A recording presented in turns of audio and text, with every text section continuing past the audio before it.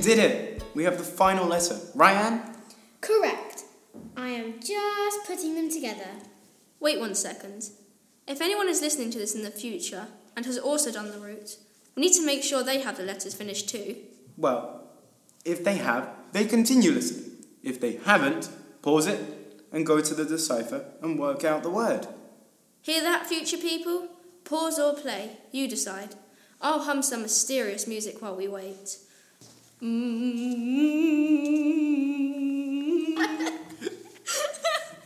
Welcome back. Did you find the letter?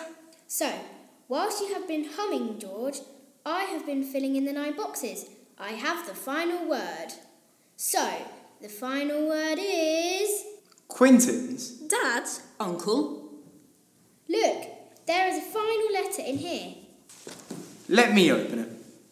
Dear George, Anne, Dick, and Julian, oh, and of course, dear Timmy, well done on completing this challenge, and hopefully working out the true identity of AD Venture. If you guessed right, it was indeed me, your Uncle Quintin. If you guessed wrong, well, I guess this makes no sense whatsoever. So I am AD Venture, and you solved my treasure hunt. Well done. I'm proud of you all. You're probably wondering why I did it all. Yes. Well, simply to keep you guessing and keep your minds racing.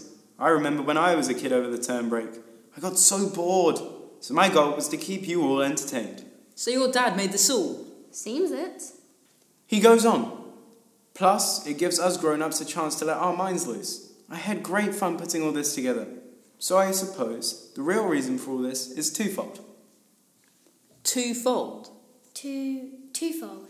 Fold the paper. Look at the code. Looks like our job isn't over. Seems you're right. Well done, gang. There was me thinking this was some old treasure hunt from the 1400s. Turns out it was Father. He is from the 1400s, isn't he? Oi, Timmy, get him!